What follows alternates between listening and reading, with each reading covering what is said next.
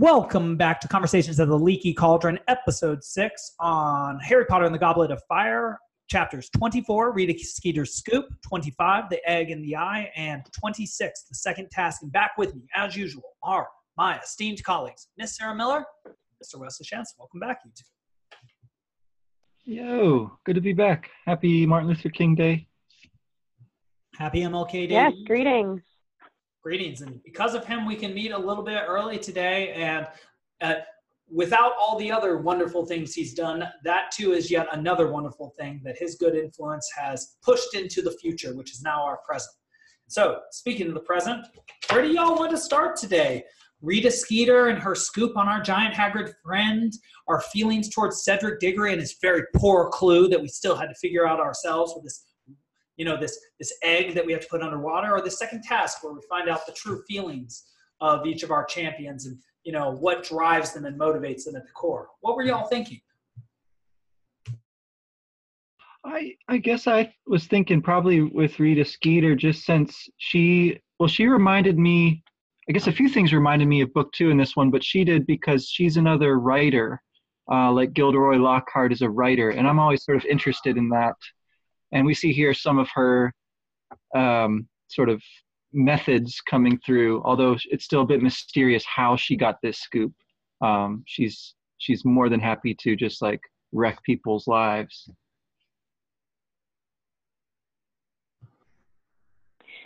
Yeah, in both cases, her and Lockhart sort of seem to embellish the truth. Like, you don't really get examples of writers who are honest, which I guess is sort of strange now that you bring that up. But the two best-selling writers we've met are people who have a difficult relationship with the truth or with their role in it, or, maybe manipulate other people's stories for their own personal gain, which is interesting. Well, that just makes me think of sort of even the broader theme that we come up with, which is people's inability to wrangle with the truth and to accept it, because we'll see, especially at the end of this book and bleeding into the beginning and the major events of the next one, that even the Ministry of Magic is unwilling to face the truth. So it's interesting that you two bring that up, because it makes me almost wonder, because I was paying very close attention to how Rita Skeeter is described this time around, and it's even said that she has an acid green dress on, and I think an acid green pin as well. It's described as acid, something that is corrosive, that eats away at you. And with the idea being that she is, there's an adjective we have for describing somebody as especially mean and sharp, vitriolic, based on actual acid that can be thrown onto your face. In fact, there's a Sherlock Holmes story about somebody's face being ruined by vitriol being thrown onto it. And so I was wondering if you were starting to also see sort of a tension between Albus Dumbledore and Harry Potter and what Hogwarts is, and then sort of the public at large represented by the journalist Rita Skeeter and the sort of reading populace reading Gilderoy Lockhart, and the lack of acceptance by the Minister of Magic of the coming of evil, whether there is actually a tension between those, whether there's like a faction within the wizarding world that just straight up does not want to face the truth. And perhaps that is what she and Gilderoy and the ministry are catering to, almost as if they're more propaganda than they are seekers of truth. Absolutely. I mean, well, in her mind, she is telling the truth, right? Or at least she's convinced herself that that's what she's doing. And she does seem to sort of parade that with her appearance. Like, she's very loud. Her appearance is very loud, and her voice is very loud. And her stories scream with all sorts of evocative details, right? Some of which are stretching, right? But she, from her perspective, I think would say, right, she's getting this story out there in a way that people are going to be able to hear it, and whatever she's done that isn't quite honest, it's all in service of that end, which I think for her is the important thing, right? That people find out what is going on at Hogwarts. And like you say, Hogwarts does seem to be a sort of a different place maybe than the wizarding world at large. It's a elite selective institution. And Harry Potter and Dumbledore are elite, unique sorts of wizards. They seem not to really represent maybe a lot of the readership of the Rita Skeeters, of the Gilderoy Lockharts. So I guess this takes me back again to Ron Weasley's family. There, in some way, Mm-hmm. right? His mom was Gilderoy Lockhart, so maybe that's the closest thing. And he seems to know a lot about the wizarding world and like what's common sense there. So he's kind of our best, I think, example of the kind of average wizard that we've really seen.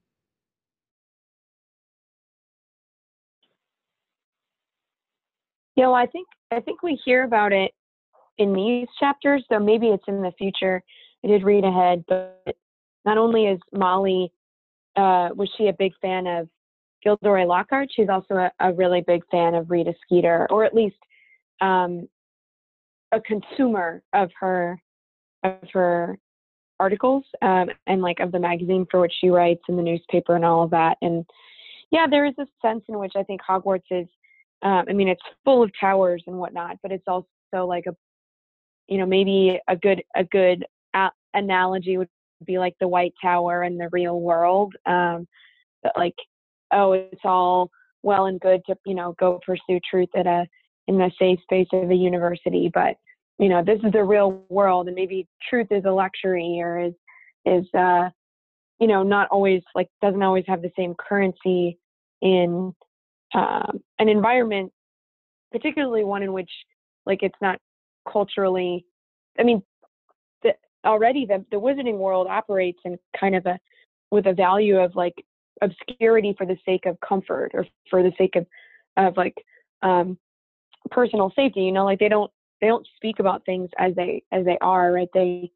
Voldemort has a bunch of names that he goes by, and there's things about the past that you don't speak about, and there is kind of a cultural preference for obscuring the truth to the degree to which it's inconvenient. Now, to me, I think Rita Skeeter, I don't know, I don't see her as a seeker of truth. I think she seeks fame the same way that Lockhart does, but maybe she sees fame differently. Maybe she wants to be of service to the greater world by exposing the truth at Hogwarts or whatever. But I don't know, she misses the mark so like widely, and twists the truth so much with that little quick quotes quill that it'd be, I don't know. But the wider wizarding world seems already predisposed to believe any story that someone in a position of relative power and influence is ready to give them, because they don't want to be scared. Whereas I think maybe at Hogwarts, maybe because of Dumbledore, fear is less of a deterrent to the truth. Yeah. And that's so interesting, because it makes me almost wonder whether what she's offering as a writer and what the ministry offers is sort of a false sense of security, and also maybe a false sense of superiority. Because it strikes me that people who become very famous as writers and as entertainers often occupy a niche, and they make people feel in a certain way consistently. Like the people that would have listened to Alex Jones, generally they want to listen to somebody that makes them feel smarter than that person. And that's what they're always going to get, given the quality of his show and like how he presents himself, which I would say is quite the opposite from what we present. But what Rita Skeeter presents is, what she does is she takes people down, right? She takes out Dumbledore, who I've actually explicitly said is the symbol for a god, which is a very interesting cultural commentary now, because of course many people speak against, like, say, the notion of God, often citing the foibles of those who practice religion as reason, which is poor reasoning. But again, the sort of reasoning you would expect from somebody untrained in reasoning. So it's interesting that both of you are so fair about how you describe Rita. When I read her, she so clearly is motivated to write things in such a way that it's hard for me to admit that she is anything other than a yellow journalist. But it does seem like what you are hitting on with her is that she's providing the people with what they want, rather than, and I think, and you can tell me whether you think this is correct, rather than what a newspaper reporter is supposed to do, which is to give a correct perspective on the situation that helps somebody to understand the situation in a way that makes them actually safer, even if they don't feel safer. Like, for instance, she should be, when Voldemort comes back around, talking about the fact that he's there because that can keep you from dying rather than keeping you from feeling like you're going to die, which then results in you dying anyway. Yeah. I mean, I in no way want to defend her. I think that there's a market that she serves, right? Like, she fulfills a demand, just like Lockhart fulfilled a demand. I mean, they're not without blame. People who twist the truth for their own profit. I mean, aren't they somewhere in Dante's like eighth, not in the ninth, but they're in the eighth circle. Yes. They're people who pander. I mean, I know that's not how he meant pandering, but I mean, in a way, they're pimping out the truth. But I think that they exist. I mean, take this out of the Wizarding World context and put it into ours, right? Like,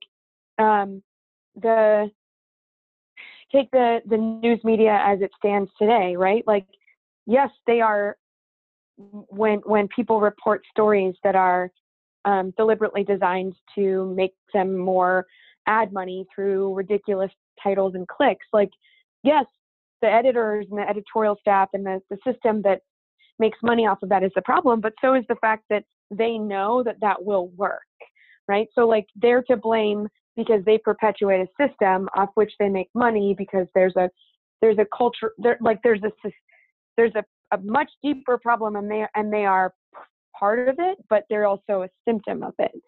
And I don't know if that makes any sense, but it seems like that's something that is true about our primary world that is also true in the Wizarding world. That, yeah, I think I like the word yellow. Like, she's coward. She's selfish.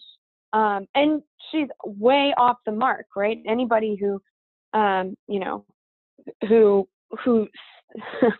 genuinely looks at Hogwarts and thinks that the real threat is Hagrid is not looking clearly, right? Yeah, right. And I guess it also makes me think of this great kind of plot line in the Aaron Sorkin show called The Newsroom, where the main character wants to basically like clean up journalism and bring the morality back into, delivering the news. And he's dating this woman who is a gossip columnist, and it's just going terribly because she's like writing these takedown pieces for the equivalent of like People magazine or something like that. And he lays into her about like, you are killing like everything that he was trying to do, which is like elevate the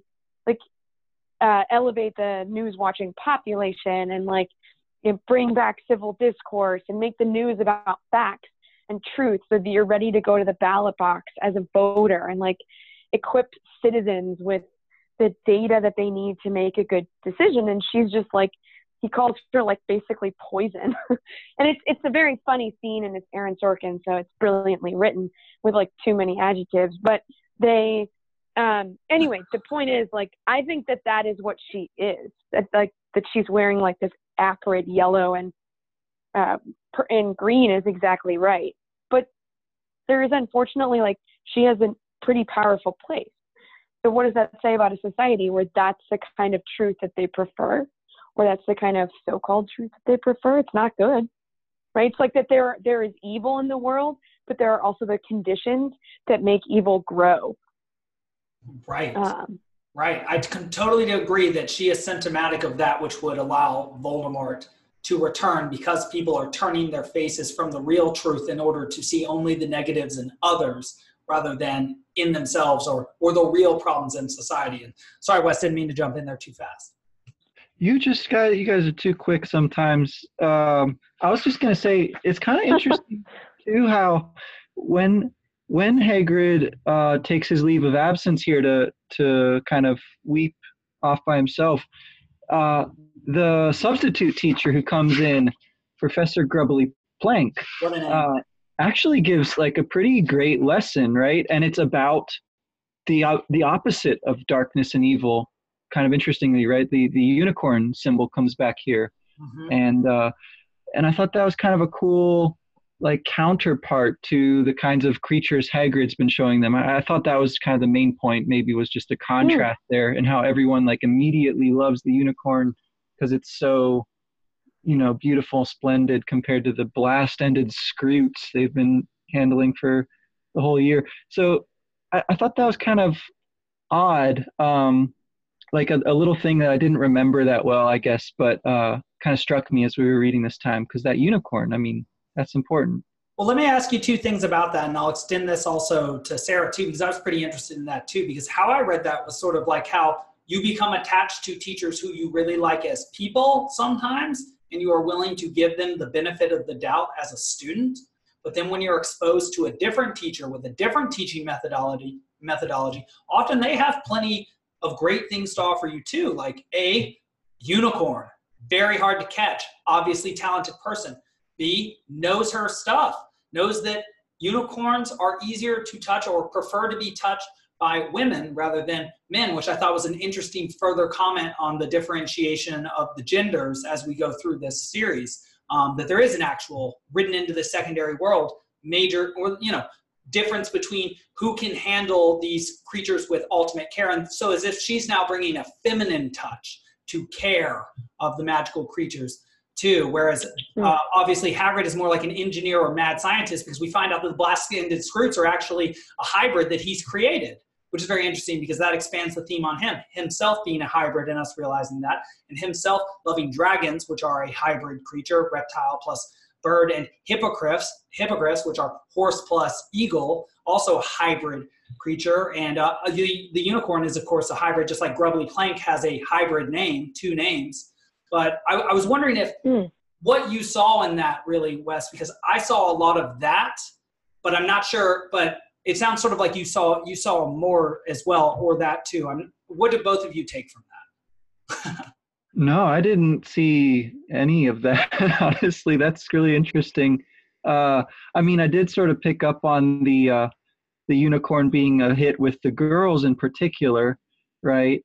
And one of them does mention how it's so hard to catch them. So they're very impressed by Professor Grubbly Plank's abilities as a teacher, but also as I suppose a magician or a witch, right?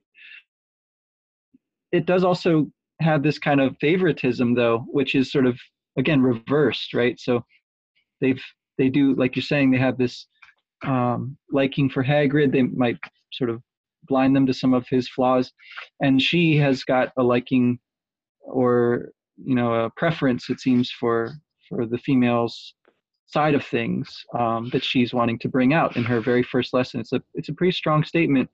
Being a substitute teacher, I don't know if I would go with unicorns on the first class. That's pretty hard, hard line to take.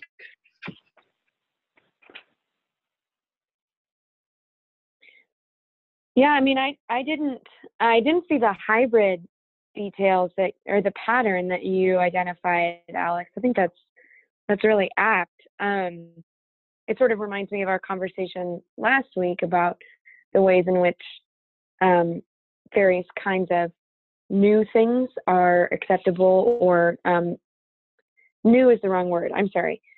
Hybrids or creatures with obvious imperfections, or what appears kind of like impurities in the breeding, shall we say, like half muggle witches and wizards, or how those are like far more welcome at Hogwarts, even more so than Beauxbatons, or so it now appears. But I mean, I like what you mentioned though about Harry, their reaction to Grubbly, what's her name? Grubbly Plank? I think I'm getting that wrong. Yeah, you got it with that Plank.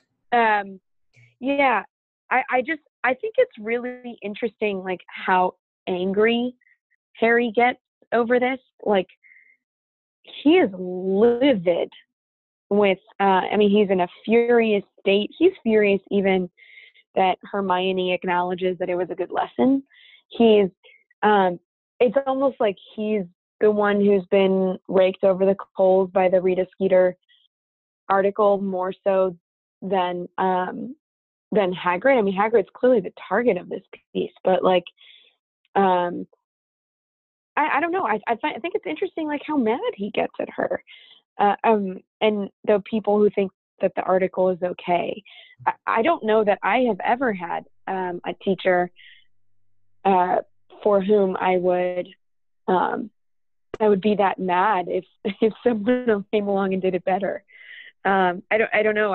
It seems like more than teacher student. It seems very like fraternal or even child parent level of loyalty. I know we've talked sort of about fathers and sons and the different kinds of fatherhood or fatherly figures that this book presents. I think we'll see that even more. But, Hagrid's always been the one to kind of expose him to things that are true, maybe not willingly, maybe reluctantly at times. But I don't know. I think that was the part that struck me about that whole the scoop and their reaction to it. Well, I agree there's a lot going on there because the relationship between Harry and Hagrid is sort of undefined. He has sort of said this sort of hermetic, Hermes-like transmitting figure. He takes Harry from one place to another, right? He either takes him from the non-magical world to the magical world, or he takes him from a place of not understanding things to understanding them, or from the civilized, domesticated world of the school out into the dark forest and sort of the in-between, which is the care of the magical creatures place. But I wonder to what extent it's sort of like when somebody likes Rita, or when somebody likes this new professor who is there because of an article by Rita Skeeter that is like tacit approval of Rita Skeeter and her effect on the world, which is also panning Harry. It's as if he's now feeling himself part of this victimized class of people like Hagrid, that he finds himself like the blast-ended Scroot, this odd hybrid that people don't know the meaning of, that they don't know the use of, and that he's identifying with this, and he's identifying with Hagrid as part of this group of people that have been harmed by Rita Skeeter. And this is starting to really eat at him some, because this isn't, if that's true, that's not something he shares with his friends until Hermione gets panned too.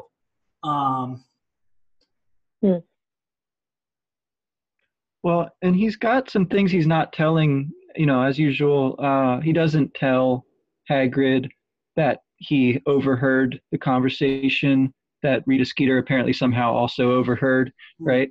And he doesn't tell anyone that he hasn't actually figured out the egg yet. He keeps letting everyone sort of believe that he's got it figured out, and he has to. It's part of the kind of denouement of this chapter that he decides that, because Hagrid believes in him so much, and he's not being completely upfront with him, that he's got to go ahead and use Cedric's help to figure out this egg thing, because he's got to be the person that Hagrid believes him to be. Well, let's talk about that some, because, let's get into the second chapter, and let's talk about Harry's feelings towards Cedric, what he has to do in this water with this egg, this very non-intuitive.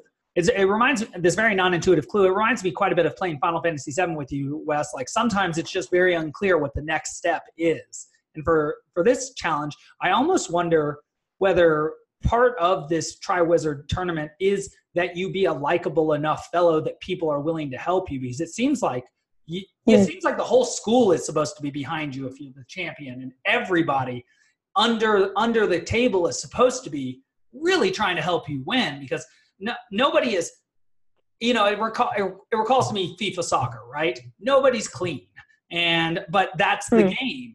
And hey now. Or at least what's said publicly about them. In any case, I just wonder if that's also part of the game. There's how it's supposed to be perceived and how it actually is. But even just moving on from that, and perhaps that's not true. I don't follow soccer as well as you do, so you can speak to that if we ever really need to. We're current events. We can spend a whole episode on that.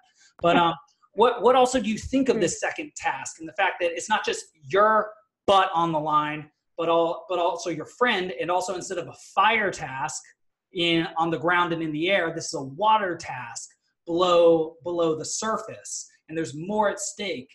And there's a weird figuring out aspect, just like in the first one. And well, I just want to talk some about this second task and the events leading up to it. Oh, and of course, the odd sexual tension between Moaning Myrtle and Harry in the prefect bathroom. Just can't help but mention that. Yeah, I think it's, yeah, well, that, plus there's like a really beautiful mermaid in the stained glass window that was apparently like making eyes at Cedric, which is weird. But no, last week I was really interested in why I've been grading Catcher in the Rye papers all day. Why Harry was so willing to give Cedric a hint about the dragons, and yet when Cedric, a boy who everybody says is like super nice and kind, and you know it's hard to find anything wrong with him, when he gives him a hint, Harry is so reluctant to accept it. I find that very strange, or at least noteworthy. And yeah, I think that I noted too, Alex, the water and fire imagery, fire and air, and like being above the land and the water and earth kind of being intertwined in the second task. I think that's interesting, considering that one of the schools like literally got there through the air and one of them got there through the water. And yet in the second task, like neither of them do as well as the other two from Hogwarts, I guess is, I think, interesting. But anyway, yeah, no, I'm curious what you all think about why Harry was so reluctant to accept the help. Is it just that the instructions are kind of weird? Or is it that he doesn't want the answer? Or is it that he just genuinely doesn't trust that Cedric would do something so out of character and lie? I don't know. Cedric's not a Slytherin. I don't know. What do you guys think? I mean, I think it's partly his pride won't allow him to take whatever help Cedric has offered him. You know, he wants to figure it out on his own, and the bind of it is that he can't possibly figure it out because Cedric has essentially told him like the answer, right? Like, and he can't even get Cedric's hint. Like, it's not even that. It's like he can't quite understand how this is supposed to be a helpful hint until he gets a further hint from Moaning Myrtle, who essentially just like tells him what to do, right? It's because she's been, as you say, watching Cedric in the bath and saw what happened when he put the egg under the water, and she, has been a character in the story before. And again, this is kind of what made me think back to the second book and the other times that she's come into the story. It's been when there's like a mystery, right, that concerns the entire school, where she is a well-known but unpopular person who is juxtaposed against these well-known and very popular figures. Well, Harry, in some cases, infamous, but at least everyone knows who he is, and turns out that sure enough he's the hero every time, right? So he kind of manages okay, but anyway, there's that kind of element of it, of her wanting to be close to life, close to beauty and living things, which were sort of taken away from her at a young age. She seems to be kind of arrested at the age at which she died. So all this kind of comes through in a little bit of a creepy way. But I think it's a pretty moving thing, actually, how much she wants to see these people do well, I guess. I agree. And she's also obviously Hogwarts, right? She's pro Hogwarts. So she's still retained, even in her death, like many of those guests, her sort of partisan feelings for Hogwarts, even though she was obviously killed there and she could feel very differently. But two additional things you made me think of: the connection to the second book. In the second task specifically, you have a descent to an underworld with water involved, where there are amphibious reptile sort of creatures defending someone you care about that ostensibly will die if you fail to get them. And that recalls to me quite a bit of going into the Chamber of Secrets and getting Ginny Weasley and keeping her from being, consumed by the basilisk / the have her life force depleted by this this book. But I also wanted to ask whether, because one of, again, the global perspectives we've been looking at, our themes, is sort of the sharing of wisdom perspectives. We've even been talking about that some today. We've been talking about sort of seeing things from the journalistic perspective, or the ministry perspective, or the common wizard perspective, or the mixed blood wizard perspective as opposed to the pure one. That's a lot of different perspectives swirl around here. And I wondered what y'all thought about the fact that part of this task is being able to understand that there are other perspectives than yours. What you have to do is take this egg, which is a symbol for the birth of a new idea or the birth of a new thing, and you put it in the water, which is not the medium you generally listen to. Usually things are muffled in the water. You don't see right in the water. You can't hear right in the water. But in the water here, that is the perfect medium for understanding this language. You literally have to take a new perspective even to understand what is happening here. It is almost like this task itself is a microcosm of the point of the Tri-Wizard Tournament as well as the Quidditch World Cup, a sharing or a learning a new perspective in order to save someone who is valuable to you, which makes me think that that is precisely the problem with Rita Skeeter's journalism. That part of what a good journalist or information provider is they provide the information necessary for you to see a new perspective that makes you, I don't know, more robust in your world and more capable of saving those who might need saving in your life. Yeah, well, to that point, it's like with Harry getting help from these people, the elf, right, who's so looked down upon by so many people, the elf helps him. Hagrid, who's half giant, okay, not a full giant, but still he's got giant blood in him, but he's like, one of the most trustworthy people, possibly like the most kind person in the whole book, right? And so there's something interesting that this task does involve yet another race that we haven't really experienced much with before, these mer people, introduced through art, as you point out, right, the picture on the wall or whatever it is. And then we see them up close, and they're quite terrifying, quite different from what we might be expecting, but apparently sentient and articulate, and they speak with Dumbledore. He kind of appeases them somehow, right? And so there's just this sense that there's still a lot more going on in this world than we know about. Probably Ron could tell us, oh, duh, like, mer people. Yeah, I knew about them this whole time. You didn't know there were mer people down there, right? But yeah, Ron doesn't seem too phased yet again. Like when he's rescued, he's like, oh, yeah.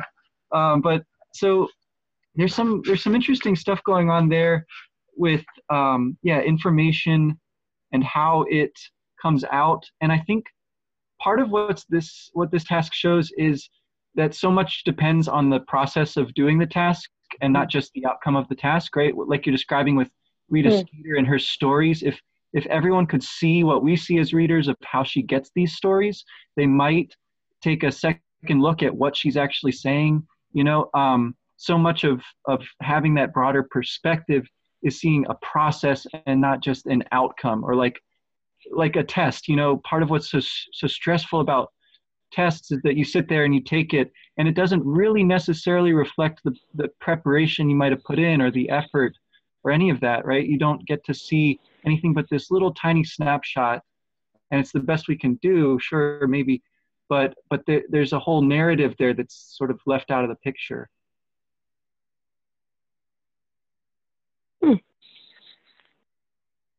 And well, so what do you think about Harry's, so two additional pieces of information to consider in this situation. A, Neville's role in helping Harry figure out what was going on there. And I don't recall whether it was one of you who brought it up. I think it must have been one of you. Was it one of you that brought up the fact that Neville actually would have been very helpful in the very first task because he was talking about some literature on levitating sorts of trees, which would have hipped Harry to the idea of his using his wand to get his wooden firebolt. I'm forgetting the term for broom. There we go, his broom. And then he, of course, suggests the gillyweed this time around. And then also just how Harry plays the game. I feel like it could almost be like a Robert Frost, The Road Not Taken, like it's too obvious that Harry is winning the game outside of the game. He's the true hero. in this situation. Perhaps the third task supports that idea. But what y'all thought of Neville's role and his help, and the help coming from the unlikely source, sort of like Hagrid in the first case, and also that Harry actually ends up not winning this task, even though he well could have if he had played the game, quote unquote, right.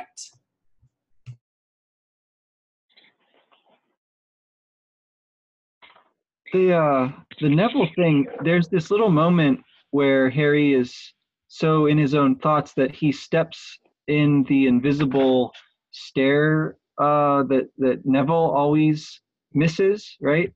That little detail I noticed this time. That again sort of puts him in Neville's place, you know. They're in some sense, alter egos of one another. I don't know quite how far to go with that idea that, you know, Neville has got sort of the answers because he doesn't really realize that he's got the answers. So it's not quite the same. I obviously think Neville is the most important character in the book. And so I just would have to give it a little more time to see why that's the case in this situation. Well, I think doesn't Dobby give him like the idea? I think this is on page like 490 or 491 that Dobby hands it to him, right? It looks like slimy grayish green rat tails. Oh, that's disgusting. Now that I read that out loud, that's pretty foul. But like, I mean, I think the question is the same, like that Harry's getting support from like seemingly non-champion like figures. You know, Myrtle is dead. Dobby is crazy. Neville is, you know, kind of considered a bumbling fool. And that, there's a limit to which Hermione and Ron are able to help him, right? I know maybe I missed the part where Neville gives them the tip. Was that in the library maybe? But I don't know. I think Alex, you asked like, what do we make of the fact that he doesn't win the task than he would have had he played it the right way? I don't know. I think that implies that there is one more right way. Crumb did everything right, and he didn't win either. You know, like I guess maybe his magic was like incomplete. I think it's like he used an incomplete form of some charm, but that he got the person back. None of them got back in the time allotted, and so in that sense, none of them did the game right. So I don't know. I feel like there's just achievement of the task is, like you said, with your comment about the test, Wes, like achieving the task is important, but how you achieve the task is equally important. And I obviously, because of how he performed in the task, Harry is able to do better than had he performed in a different manner, but achieved the same thing, which was saving one, if not two.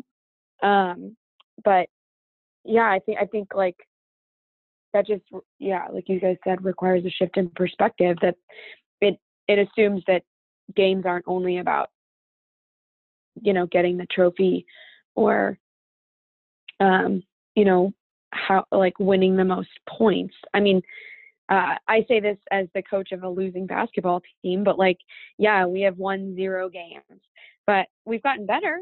And you know, that's not nothing. And I don't know, I think maybe that's part of the point, is that, you know, an adjustment in your definition of what is true, or what is the one way to look at something, or that there's only one way to look at something, that seems to like open the possibility that there's more than one way to like skin a cat, or you know, win a battle, or all of that. Well, it's interesting too to what extent skill and care play major roles in this task, because it is of course Fleur who is closest to her sister. She has the closest relationship of anybody there. Cedric to essentially his girlfriend, Cho. Victor, same, his girlfriend, Hermione-ish. And also Harry, Ron, and who is his closest friend. But then Fleur, the one who fails this, and I wondered why you thought this was. Was it a technical error on her part? Was it because she cared too much about the task and could not perform? And or was there even an added element that what it takes to be to get through the task of life, if we take the Triwizard Tournament as sort of what life can throw at you and the consequences of it, is it that it's not enough to care a lot, that you also need skill, that you need skilled good people like Harry to pick up the slack when say you fall, and that's part of the value of being part of a society in which people are highly skilled and capable.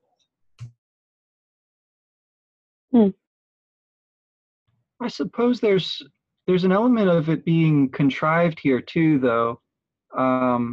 In this case, I think that Harry is acting on the belief that if he doesn't, be the hero, then these people will actually, die or be seriously hurt or something. So he's a little bit, I guess, taking the game, with due seriousness. But there's maybe an element of him not fully trusting the organizers to step in if things get too dangerous, right? So there's a fine line there, I guess. And his behavior again is noble, and it sort of changes the way that Fleur looks at him, right? So there's that element which is sort of outside of the game entirely, but seems like what the game is really for, as you're saying, right, is like developing these relationships across borders, from different schools, from different species even. And so that, in that sense, like, yeah, I mean, no matter how many points he gets, those kisses, I mean, come on, that's invaluable. Well, and I want to ask about that because I think that's a really interesting point you're making. And I'd like to ask both of you, do you think it is Harry having due seriousness and having the heart of a champion and a hero that makes him get Fleur, or that this is still vestigial pride that we saw in the third book from him, sort of the, if I don't do it, well, I'm of course the only one that could do it. Is it an inflation on his part? So that is something I have a real question about. That's not a teacher question. Like, is he right not to trust the organizers, especially given what will happen later, and just what has happened in the past with the Triwizard Tournament and the fact that he knows that people have died, or is it? And it seems like you're sort of reading it a little bit in this way, Wes. Is he sort of just thinking that he is the only one because it is him, and he is the only one who, I don't know, even given all the evidence that he's obviously not in control, has to be the one in the control. But I guess there's even a third interpretation, which is, in this situation, when it looks like only he can do something, is it right for him to do what it is that he does? Or is he foolish to do it and to not fully trust the game? Or I guess that's just the better way to ask the question.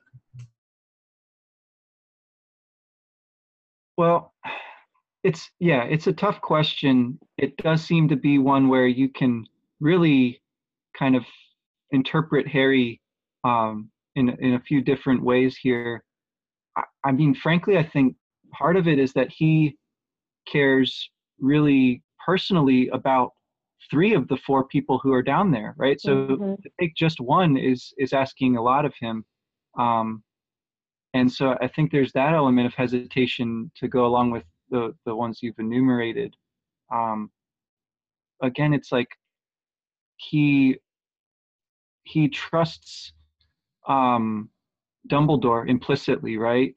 But on the other hand, when you're actually like under the lake and you see these 3 people and this other person who are helpless that you care about, well, it's pretty hard to just, coldly play the game.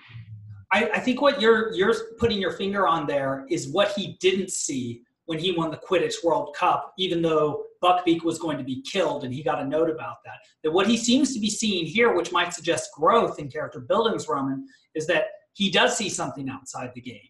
He doesn't just play the game within the game, but also the game outside the game in the way that he failed to do when he won the Quidditch World Cup, though we thought that that was a bit of a hollow victory, given that his best friend was about to lose this creature that he was at fault for having, that was going to be executed due to him exposing it to the children, Hagrid showing Buckbeak to Malfoy, that then led to that situation.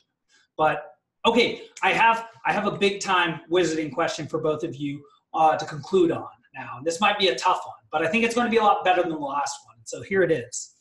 Second task. You come from any of the three schools we see here. Part A of the question. Who is it that in your life who you would not expect, who gives you the information necessary to help you here? Who is your Dobby? Who is your Neville? And then second question, who is it at the bottom of the lake for you?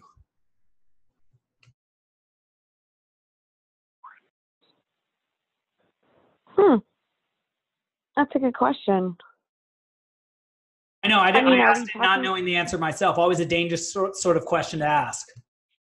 Yeah, and you're putting us on the spot here. Are we talking about like in life or in like a specific task? Like are you talking about like if we were in the second task, yes, it would be at the bottom? Yes, exactly. And who would help you to figure out? So maybe you can just do one of those because those are two very difficult choices all at once. But perhaps that's how life is. Throws two very difficult choices at you all at once frequently. Gosh, Well, I can say, yeah. I don't know. Any ideas, Wes?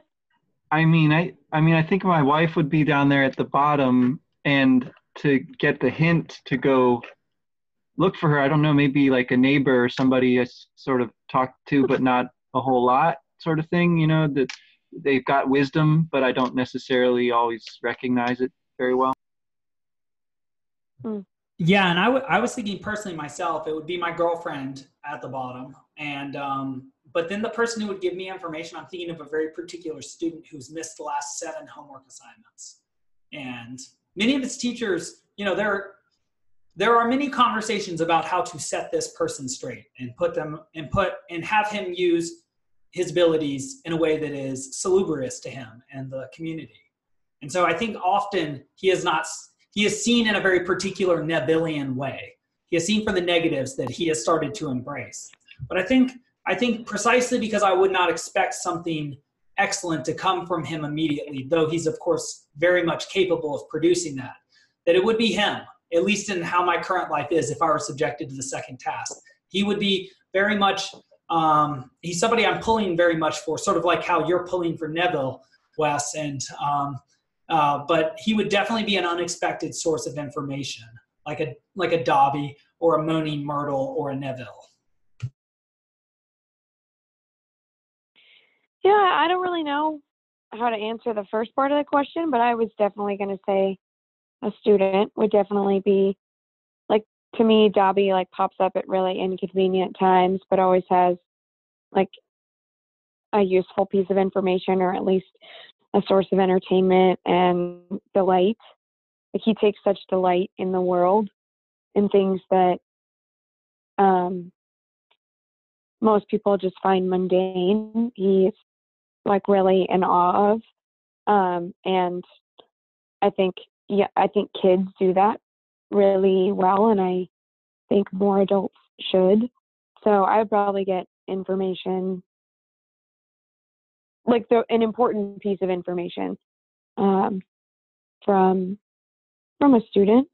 I don't know who would be at the bottom. Probably, I don't know. I can't answer that. All right. Well, hopefully it doesn't just happen so that you figure it out on the fly. All right, y'all. Well, that was excellent. That's a tough question too. So I'm really impressed with y'all being able to, I mean, it is very interesting when you're asked questions, not about your knowledge, but about what you care about. It does seem to be a little bit more difficult, at least for me, to sift through that. I, of course, have my canned answers that I give to everything. But when I have to really feel it out, it's not so easy. It's delicate. It's interesting. So for next time, y'all, I see 27, Padfoot Returns, 28, The Madness of Mr. Crouch, and 29, The Dream. Do you all think that, should we go to 30, The Pensieve, or stop at 29? How do y'all feel about that? I mean, The Dream and The Pensieve are really closely related. So I feel like if we could, that would be a good idea. Okay. Wes? Yeah, I remember the pensieve being pretty cool, so I'd like to see that for next time as well. And then that'll give us kind of the last chunk of the book to do for the Excellent. panel. Excellent. Well, Yeah, there's a lot about like fatherhood and different kinds of paternal figures and growing up here. So well, that'll be helpful for all of us, that's for sure. And yeah, well, y'all, I appreciate you teaching on this day when you did not have to be teaching. And as usual, it's always wonderful to have these conversations with both of you. They're only getting better. Just as Hermione, Ron, and Harry are becoming closer and closer and knowing each other better as they develop, I feel like quite the same is happening with us. And so this continues to be wonderful, better each time. Thanks. absolutely. All right. Well, All right. until next time. Injustice anywhere is a threat to justice everywhere. Happy Martin Luther King Day. Happy Martin Luther King Day. Cheers, y'all. Clank. Cheers. Clink, clink. Bye. Yeah. Bye.